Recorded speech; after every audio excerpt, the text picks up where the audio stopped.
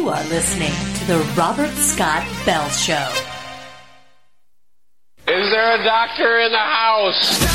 Doctor, give me the news. I got a bad case of loving you. Doctor, and doctor. It's time for Advanced Medicine Monday with Dr. Rashid Buttar. I'm a doctor, not a bricklayer. I'm a doctor, not a mechanic. I'm a doctor, not a coal miner. No pill's gonna kill my head. I got a bad case of loving you. The doctor is in. Well, I know the doctor's in. We're just patching him in so we can hear him and he can hear us. And Dr. Rashid Buttar is with us each and every week as we kick off Advanced Medicine. And we were doing a little bit of advanced medicine last hour, talking molecular hydrogen and prevention reversal of colon cancer. Interesting new study. But we've got a lot of cool stuff to talk to Dr. Buttar about this hour. As long as he's not he's not playing in the dirt. We'll know when he's on because I'll hear him. Did you know that tooth extractions, if done, let's say, in a person that may be harboring microbiological pathogenic life forms, could lead to death? Yeah, cardiac arrest. Also, half the world's population may be obese by 2030. We've got a moment of doubt regarding weight loss in pregnancy or maintaining a healthy weight in pregnancy. And the immune mechanism to attack viruses has finally been discovered.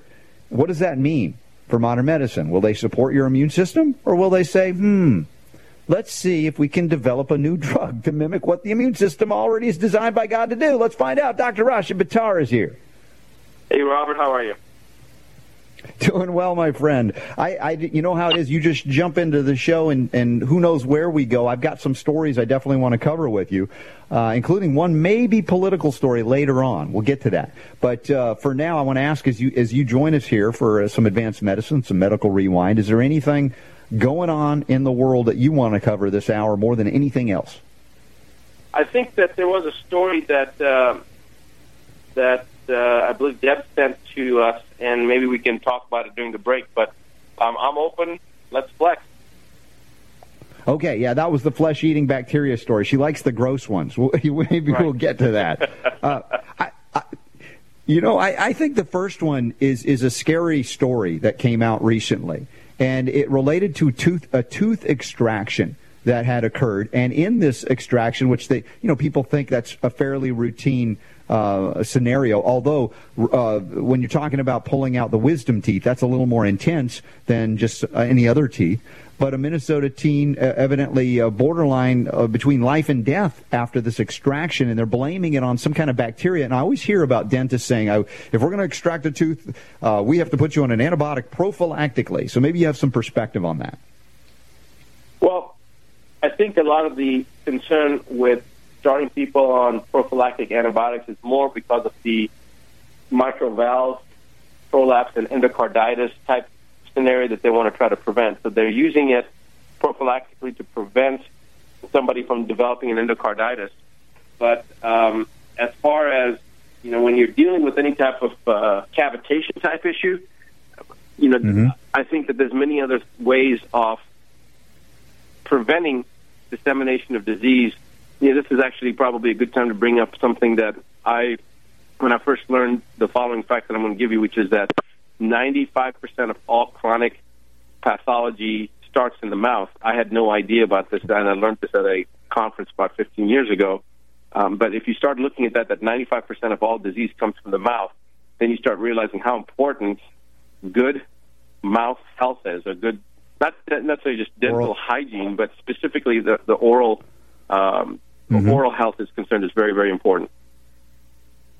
Well, and this is the thing, though. The dentists in the last 100 years, or maybe a little more, when they adopted mercury as their tooth filling, I mean, it kind of discredited if you really said they were doing anything good for oral health. I think Weston Price said, well, they screwed the pooch on a lot of things, including understanding the concept of native diets, non-processed diets, and food. But the whole mercury thing just ruined it for dentistry. Yeah, exactly. This is one of the things that when we start understanding how important oral health is and things that we can do from a preventive standpoint, it makes the entire idea of preventive medicine and wellness and optimization more possible. Because when you start looking at it from all these different aspects and all these things that we're breathing in and ingesting in and drinking in and all the exposures that we're coming in contact with on a daily basis, if there was one way that we could find out, one thing that we could do to increase the statistics in our favor, well, oral health comes in as a star here, because that's one thing that we can start to focus in on to try to reduce our to increase our chances of getting that optimal health and that ideal wellness that we all strive for. So, or at least those that are concerned about ideal health and staying away from chronic pathology that we all strive for.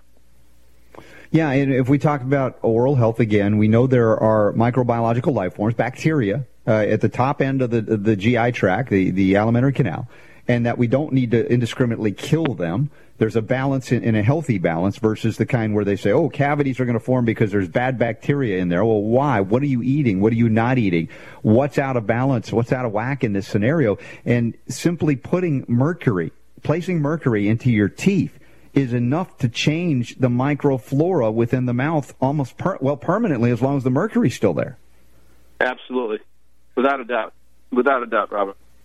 And that's just that observation and awareness, that goes a long way in itself.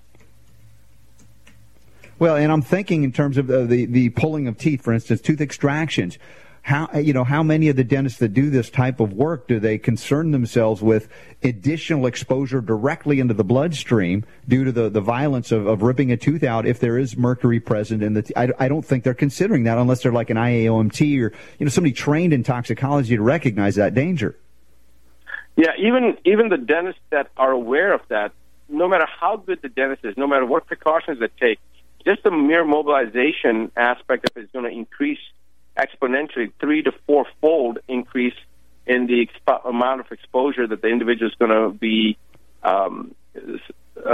made susceptible to, because the mere outgassing of the amalgam when you're grinding it out, no matter whether you have the oxygen mask and all the protective gear, you're still going to increase that propensity of the body to assimilate some of that mercury that's being released. So you're talking about how many of them are aware and versus not aware. I would agree with that. But even those that are aware, it's very, very difficult to prevent an increase in exposure during the extraction process in itself.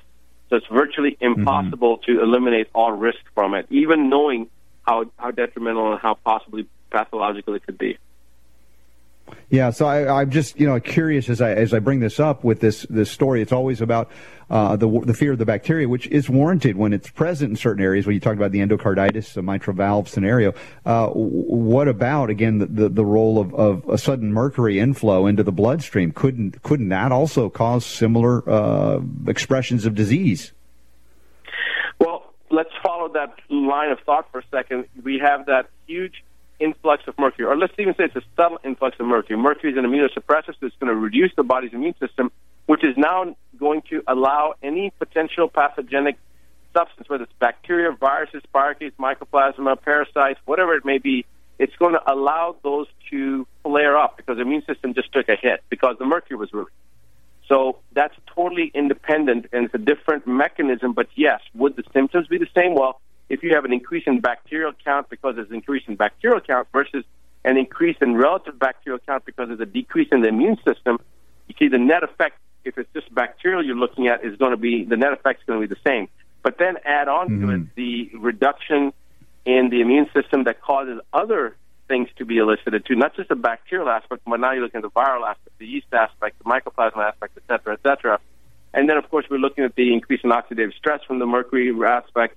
So I guess the answer to your question would be, I would think that it wouldn't mimic, the mercury aspect wouldn't mimic the bacterial increase. It would probably be far greater. It would, for an untrained eye or somebody who's not aware of it, they may say, oh, that's a severe bacterial infection. I would say, no, it's more a mercury response or increase in mercury release response, a mobilization response.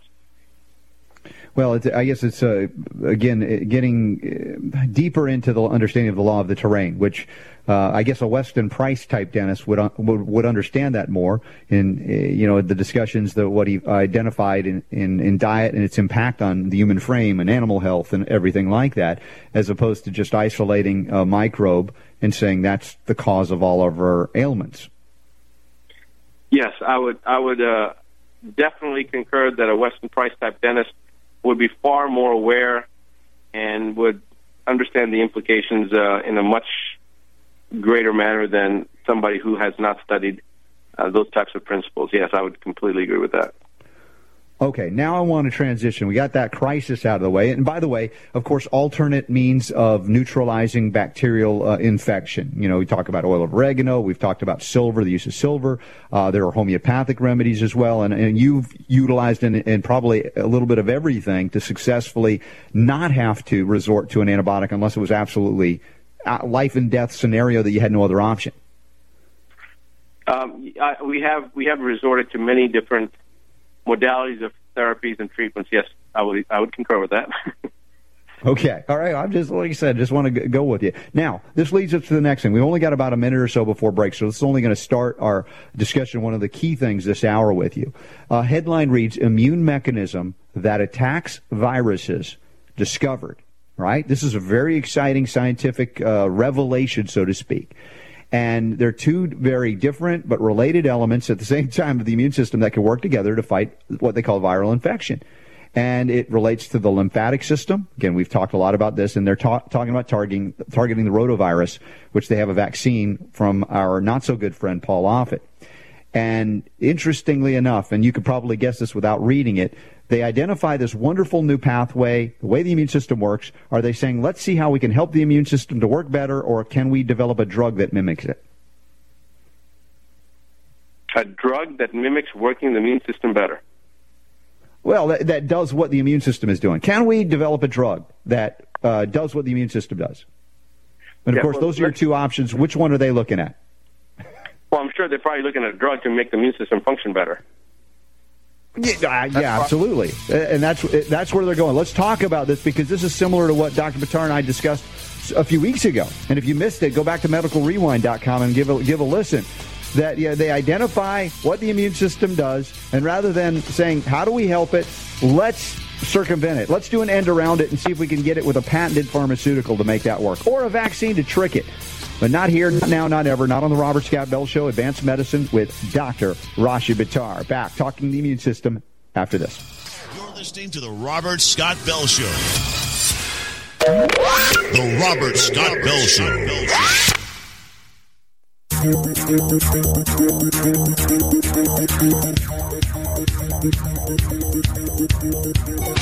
Rocking the health world through the power of radio. It's the Robert Scott Bell Show. Okay, we're talking the immune system with Dr. Rashid Buttar. If you missed a show, no worries. You've got archives available through Natural News Radio, through GCN, our syndicator, through Medical Rewind, and many other places around the world, including UK Health Radio. And Dr. Buttar's reviewing that article real quick. There's one of the skepducks that Hoofnagel, the science cat, has taken on, this guy named Mark Crislip.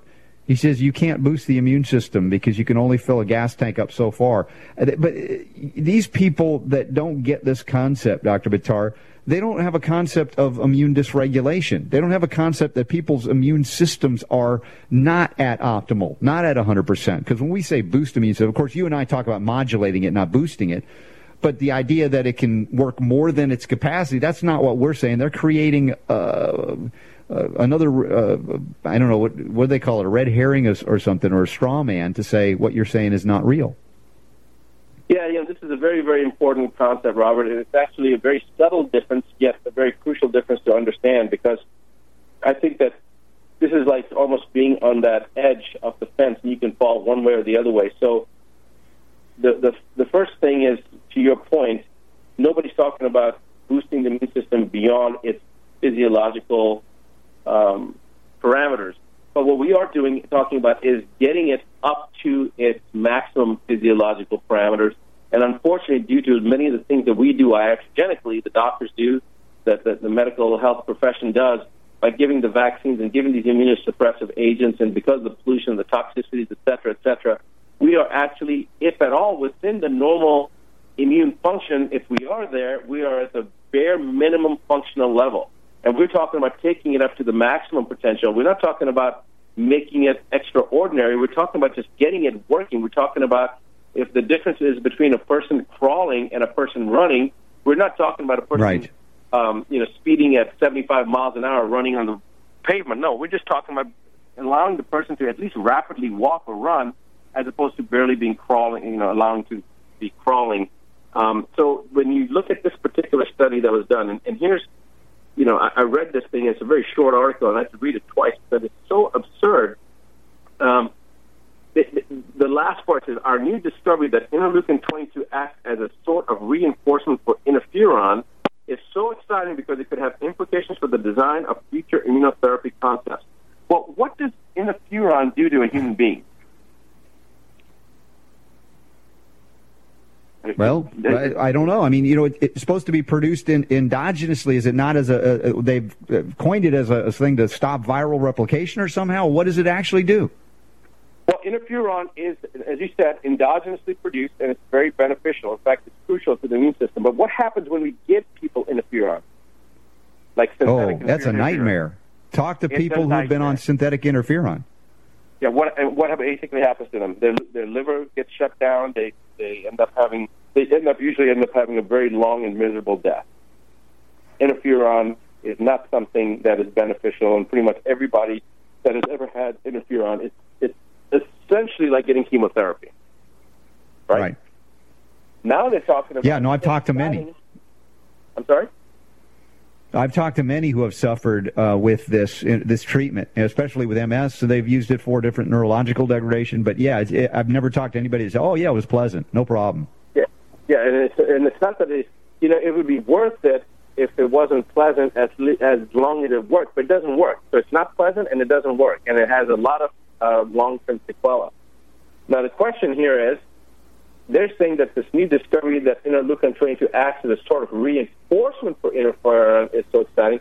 What they're doing is they're going to take something like interferon, when you're doing something inside a petri dish versus inside a dynamic living system, it's two different aspects. You've got the in vivo phenomena and the in vitro phenomena.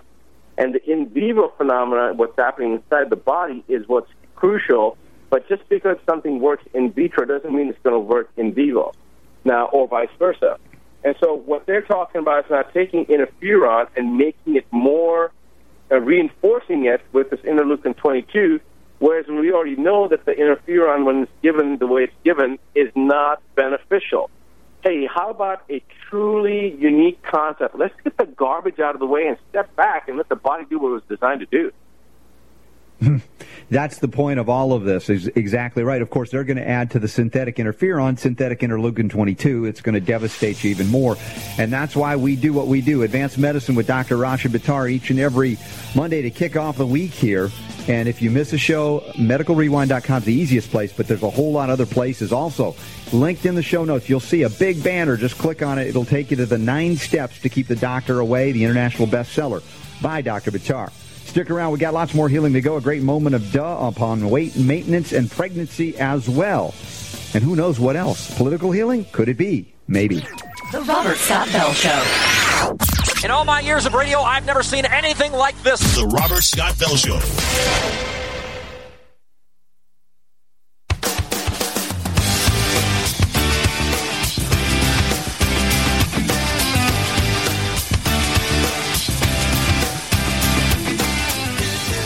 Taking on bureaucrats and corporations that would stand in the way of health freedom. Here's Robert. All right, summertime road trips. Maybe you're going to the beach. Maybe you're going to the lake. Actually, we're going to head up to Atlanta next week to see my mom. And by the way, Tuesday the 23rd of June, come and see me at R. Thomas, 24 hours a day. But I'm going to be there 7 to 9 next Tuesday, live broadcast at R. Thomas. So come enjoy some organic food with me. Body Ecology Diet inspired as well, and we'll broadcast from there. Dr. Buttar, you meet me in Atlanta? No, you'll be too busy. Yeah, who knows? Maybe I'll make it out there. All right, we'll have some chicken wings, some organic chicken wings, and that'll be fun. There you go. The magic word is food, right? Exactly. We know what gets you going. So anyway, that's on Peachtree in Atlanta. Art Thomas will see Richard Thomas, and he'll probably put a bird on my head like last time when I broadcast from there. So that'll be fun. So anyway, your wife sent this story. It's off of, I'm sure it's been picked up by a lot of places, USA Today as well. Florida is now warning beachgoers of flesh-eating bacteria. I mean, it's not enough that 2 kids got their arms bit off this week by sharks. I'm serious. But now we got to worry about the things you can't see. Maybe you couldn't see the shark, but the bacteria are saying they're going to eat you alive. Now, I remember when I was a kid going into the water in Florida, if I had a cut or a scrape, you'd be in there for hours. By the time you came out, it had scabbed over and it was healing. It was like all the minerals were actually good for it. Now they're saying it's not. What's going on? Well, I actually, believe it or not, I don't think my wife's listening right now, but I have not read the story. So why don't you tell us, Robert, because I have not read it. Well, they say 2 deaths have been reported of the Vibrio vulnificus bacterium.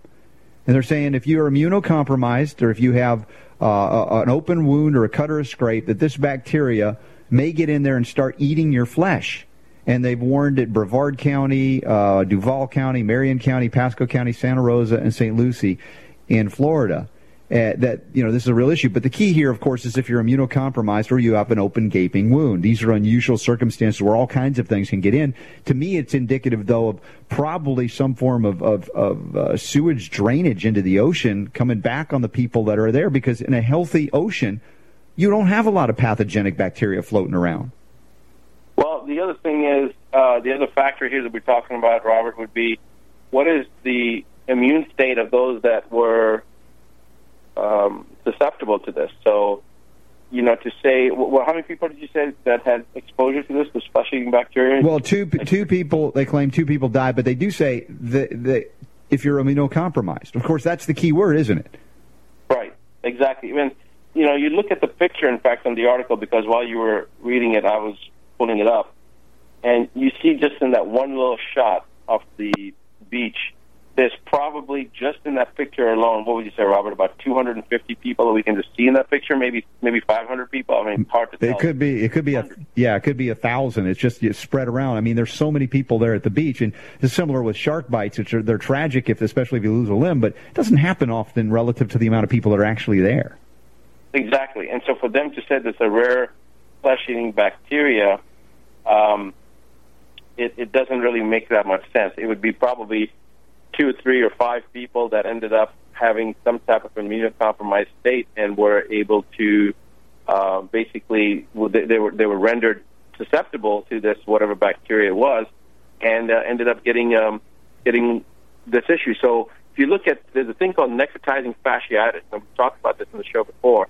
It's a bacterium. It's actually a staph. It's a normal occurring bacteria, but when it gets into the fascial plane, and if somebody's rendered immunocompromised, the necrotizing fasciitis will cause death within 24 hours. It basically is a unbelievably rapidly proliferating infectious process that it's only surgically corrected, meaning they have to amputate or cut off that part of the body because the infection is so rapid and it's so detrimental, and basically is the same type of a scenario as this flesh-eating bacteria. But the point is that you don't see that typically, and when a person gets it, it's because they've been severely immunocompromised, and it's a normal occurring bacteria that if it gets in the wrong place and the person's immune system is no longer functional, will rapidly cause ultimate demise. So again, this comes back to the viral bacterial hunters we've talked about before. Yes. Right? The people that blame everything on the virus or the bacteria as opposed to looking at the actual cause of it. Well, yeah, the host susceptibility. But again, if you're walking around with open wounds, that's an unusual circumstance that outside of a genuine immunocompromised individual, which there are plenty based on all of the things that you wrote about in the 9 steps to keep the doctor away. We keep coming back to that, but it's so important to understand. Now, we have another story. I feel like we're on a road trip today. It's like a summer road trip through the news stories of the day. This one's published at time.com. Obesity now costs the world $2 trillion a year. And they say half the world's population could be obese by 2030. That's according to a McKinsey Global Institute report. They're talking about the numbers there, but they're saying if the trends continue by 2030, they think half of the world's population will be clinically obese.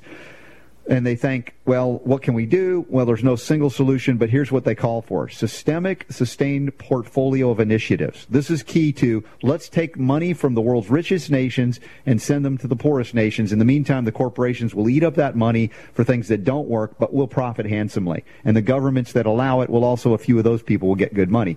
And in order to tackle it, they'll say, well, we need better labeling for nutrition, healthier foods at schools, advertising restrictions on fatty foods and beverages, and public health campaigns. Again, nothing to do with the real crisis of, hey, what about everybody growing their own food, getting back to the farm? Little basic stuff that would not require government expenditures, but it would require simply teaching people about how to grow food again. Yeah, it almost makes too much sense, Robert. It almost, it just makes too much sense. The point that you're making of people starting to, again, understand the importance of becoming sustainable, not only in the venue that we're talking about, but in all aspects of life.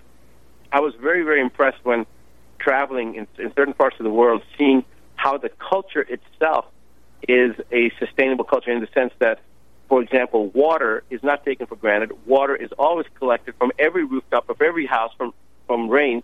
And that's just a normal part and parcel of how water is collected. They don't take water for granted. It's not automatically just flip on the switch and the tap comes on and the water comes in. That's how we in the Western world actually have become spoiled. So the idea of sustainability, the idea of sustaining not only what you eat, the sustainable ways of growing food and of maintaining your health and preventing pathology from becoming more rampant. These concepts and these principles that we're talking about, I think it's crucial for people to embrace and allow us to get to the next level of human evolution. Well, exactly. But again, these are profit centers, ironically, for the corporate interest. And we're talking about corporate welfare, right? When we talk about sending money from rich nations to poor nations, who filters that money? It's the corporations that have lobbied contracts that are specific to them and their products, like the vaccine industrial complex, to send things into areas that are not needed for genuine health, like we talk about adequate sanitation, sewage systems that are modernized, the ability to have a safe toilet that actually takes things away and doesn't allow them to become cesspools of disease in a given community. These things are probably not as profitable because once you install them, it's not like there's no maintenance, but relative to just keep sending more drugs and more vaccines where you continue to profit, it's a whole different realm that people have been duped into saying, well, it's the only way we can save the people. Keep sending money to Big Pharma. Yeah, I agree with you, Robert. I agree with you, and I'm not very, very keen on the idea of being dependent on anybody or dependent. I think that part of that problem is that we have as a people allow Big Pharma to get that control over us, and we rely on that quick fix. And so part of that we're probably to blame for. Well, absolutely. And I think that's an interesting thing that you bring up because it's sort of an as above, so below. And when we look at the whole idea of corporate welfare or welfare in terms of our other nations or nations coming together through the United Nations, WHO, and then sending money to help people, but again, not really helping them because the moneyed interests don't want to help them genuinely. They want to help themselves and have the illusion of helping others. We have that within our own country, within the welfare system, within what's called Obamacare. The idea that we're going to provide some sort of health insurance that is not really health insurance, that doesn't cover much of anything that is actually healthy. Yeah, and I think, Robert, this is true with not just health. It's true with our economy. It's true with when you look at the way that, we're the erosion of the Second Amendment aspect. They want to take away the guns to help us protect ourselves so we're not victims of, you could actually take and insert that entire aspect of what you just said in all aspects of when government gets involved, whether it's insurance, whether it's in finances and investments in food, in medicine and healthcare, and whatever. It's the same type of concept. Wouldn't you agree? Oh, yeah, absolutely it is. I mean, the pattern has emerged that Unlike our founding fathers that were really thrilled to have a government that would leave the people alone, that would do the bare minimum as the Constitution prescribed, to the point where the government has become the be-all, end-all for so many. Now, that dependence has not been created organically. It's been created artificially by inducing the dependence, by managing an economy, by pumping, Federal Reserve notes, fiat money, or paper dollars in where gold and silver used to be. And you literally artificially inflate the economy to such a degree that the average worker can never keep up with the rate of new money coming into it. And much like we talk about food that has no nutrients in it, you can't live on Twinkies and expect to be vitally healthy, much less recover from the disease that was caused by the very empty calories you were consuming. Right. It's the same thing that we've talked about before, where Einstein's comment where that you cannot solve a problem with the same insanity that created it. It's the same exact thing. Exactly. Well, let's see. With that, I'm just trying to think of where we'll go, because we've got some interesting stories to cover at the end of today. And I think that I'm not even going to play the moment of duh music, but this is one of those moments of duh real quick before we hit the break here.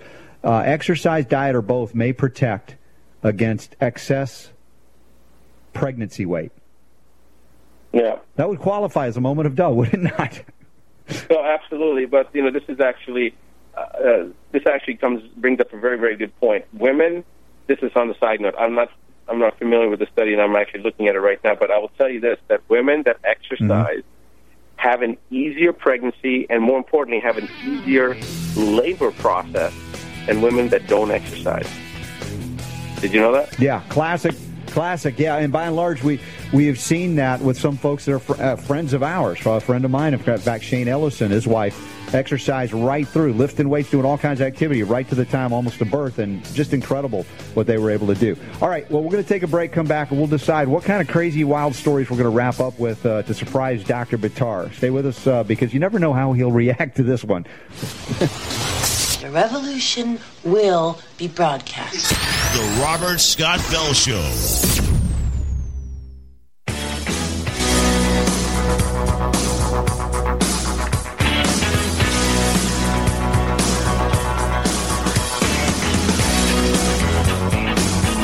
Making sense out of medical propaganda. Here's Robert. All right, so the moral of the last story is, ladies, if you can, obviously you want to, exercise, obviously eat well, move right through pregnancy, and a lot of good things will happen for you there for the most part. There's always, exceptions, things that are happening we can't predict, but for the most part, this is a good idea. Now, we didn't play it as a moment of duh because I ran out of time. I wish we had a theme song, Super Don, for a moment of huh? Because this one is a moment of huh? What is going on with Chris Christie? We've talked about Robert, over the last few... Robert, hold on. Yes. Hold on one second. I got to say this. This is what's unique about this show, that even though if you and I had to categorize ourselves, and Don categorize ourselves between Republican and Democrat, we all three, I think, easily I can say, would have to say that we are a Republican as opposed to Democrat. But, of course, most of us know that is nothing but an illusion, so created to distract everybody from the real issues. But most people, whatever stance they take, they would not attack their own thought process. And so wouldn't you say that we are more Republican than Democrat? Well, I think in terms of the rhetoric of a smaller government, is the actual word. Yeah, right. More conservative than Looney Tune liberal, and not in the classical liberal sense, because they've bastardized all the definitions too. So when you say these words, people have assumptions that may or may not be correct. But in terms of our willingness to go after Republicans, like we've gone after Democrats when they screw, no, we have no problem doing that. Absolutely not. And that's exactly what we're going to do right now, because this is absurd. This guy just jumped into the bat himself. We don't go after Democrats. We don't go after Republicans. We go after stupid. Yeah, that would be the case. And Chris Christie just dumped himself into a vat of stupid with this story. Headline reads, Women's Viagra pill will only increase lesbianism. Okay. Well, we've been talking about the FDA considering approval of something that is like Viagra for women, which we dispute. But when we read this story, Dr. Buttar, I looked at it, I was like, this is made up. So no one would be this dumb to say this. And he was asked to comment about this, saying that it will increase lesbianism if they approve this pill. He said, oh, no, I really feel like women could use a Viagra pill like we don't have enough I'm going to say this, it's his words, like we don't have enough dykes already. I mean, he said that. I can't believe he said that. And then asked to elaborate on it. He didn't back out. He says, let me tell you something. I think the reason, this would be because he's probably caused more women to rethink their sexual preferences and go to lesbianism because of himself. Well, he's. It depends. Next year they're going to come out with a book, and Bruce Jenner's going to blame it on Chris Christie. Oh boy. Oh my goodness, that could go there. But he says the only thing such a pill would do for women, talking about this female Viagra, is to get them to change their sexual orientation. He's doubling and tripling down on this. Now, it occurs to me that, listen, nobody's hidden the fact that Chris Christie's morbidly obese. Not even a little bit, but a lot. And so we can assume, and I don't think it's a bad assumption, although I'm not diagnosing him, that he may have some dysfunction based on the weight he carries, and I can see that in a general way. But he says this: the men of today already. Robert, I don't think you could maybe come to that conclusion. I think it would be absolutely a 99.9% conclusion based upon not the way he looks, but based upon what he's saying. Okay. Yes. All right. Let's take his words. So listen to this, and you see if you come to the same conclusion. He says the men of today already have enough trouble satisfying women as it is. Why do you think Viagra was invented in the first place? Okay. Right. So let's look at that first thing. That for a man that says the men of today already have enough trouble satisfying women as it is, that is an indication of him and his stance. That's projection. Total projection. That's projection, That's exactly what it is. That's exactly what it is. Yeah. Projection. He's projecting his inadequacy onto men. Right. So he keeps going. He keeps digging deeper into the vat of stupid. But no, let's amplify women's sex drive even further. That'll help them feel more satisfied and relaxed. And who are they going to turn to quench that thirst? Other women. Men aren't machines. No, they will turn to real men to quench that thirst. He isn't. Well, men aren't machines, but neither are they. They're talking about women now. He says they just haven't realized it yet. That's right. Men are machines. Exactly. Some women think men are tools. To quit hitting the vending machines. Might do better. Yeah. All right, Dr. Buttar, thanks for traveling with us on a summer vacation of a little silly and a lot of seriousness, too, in helping bring the power to heal back where it belongs with each and every one of you. Dr. Buttar, I'll let you end the show. What do we say each week? That the power to heal is absolutely yours. Thank you, my friend. Back tomorrow with more healing. The Robert Scott Bell Show.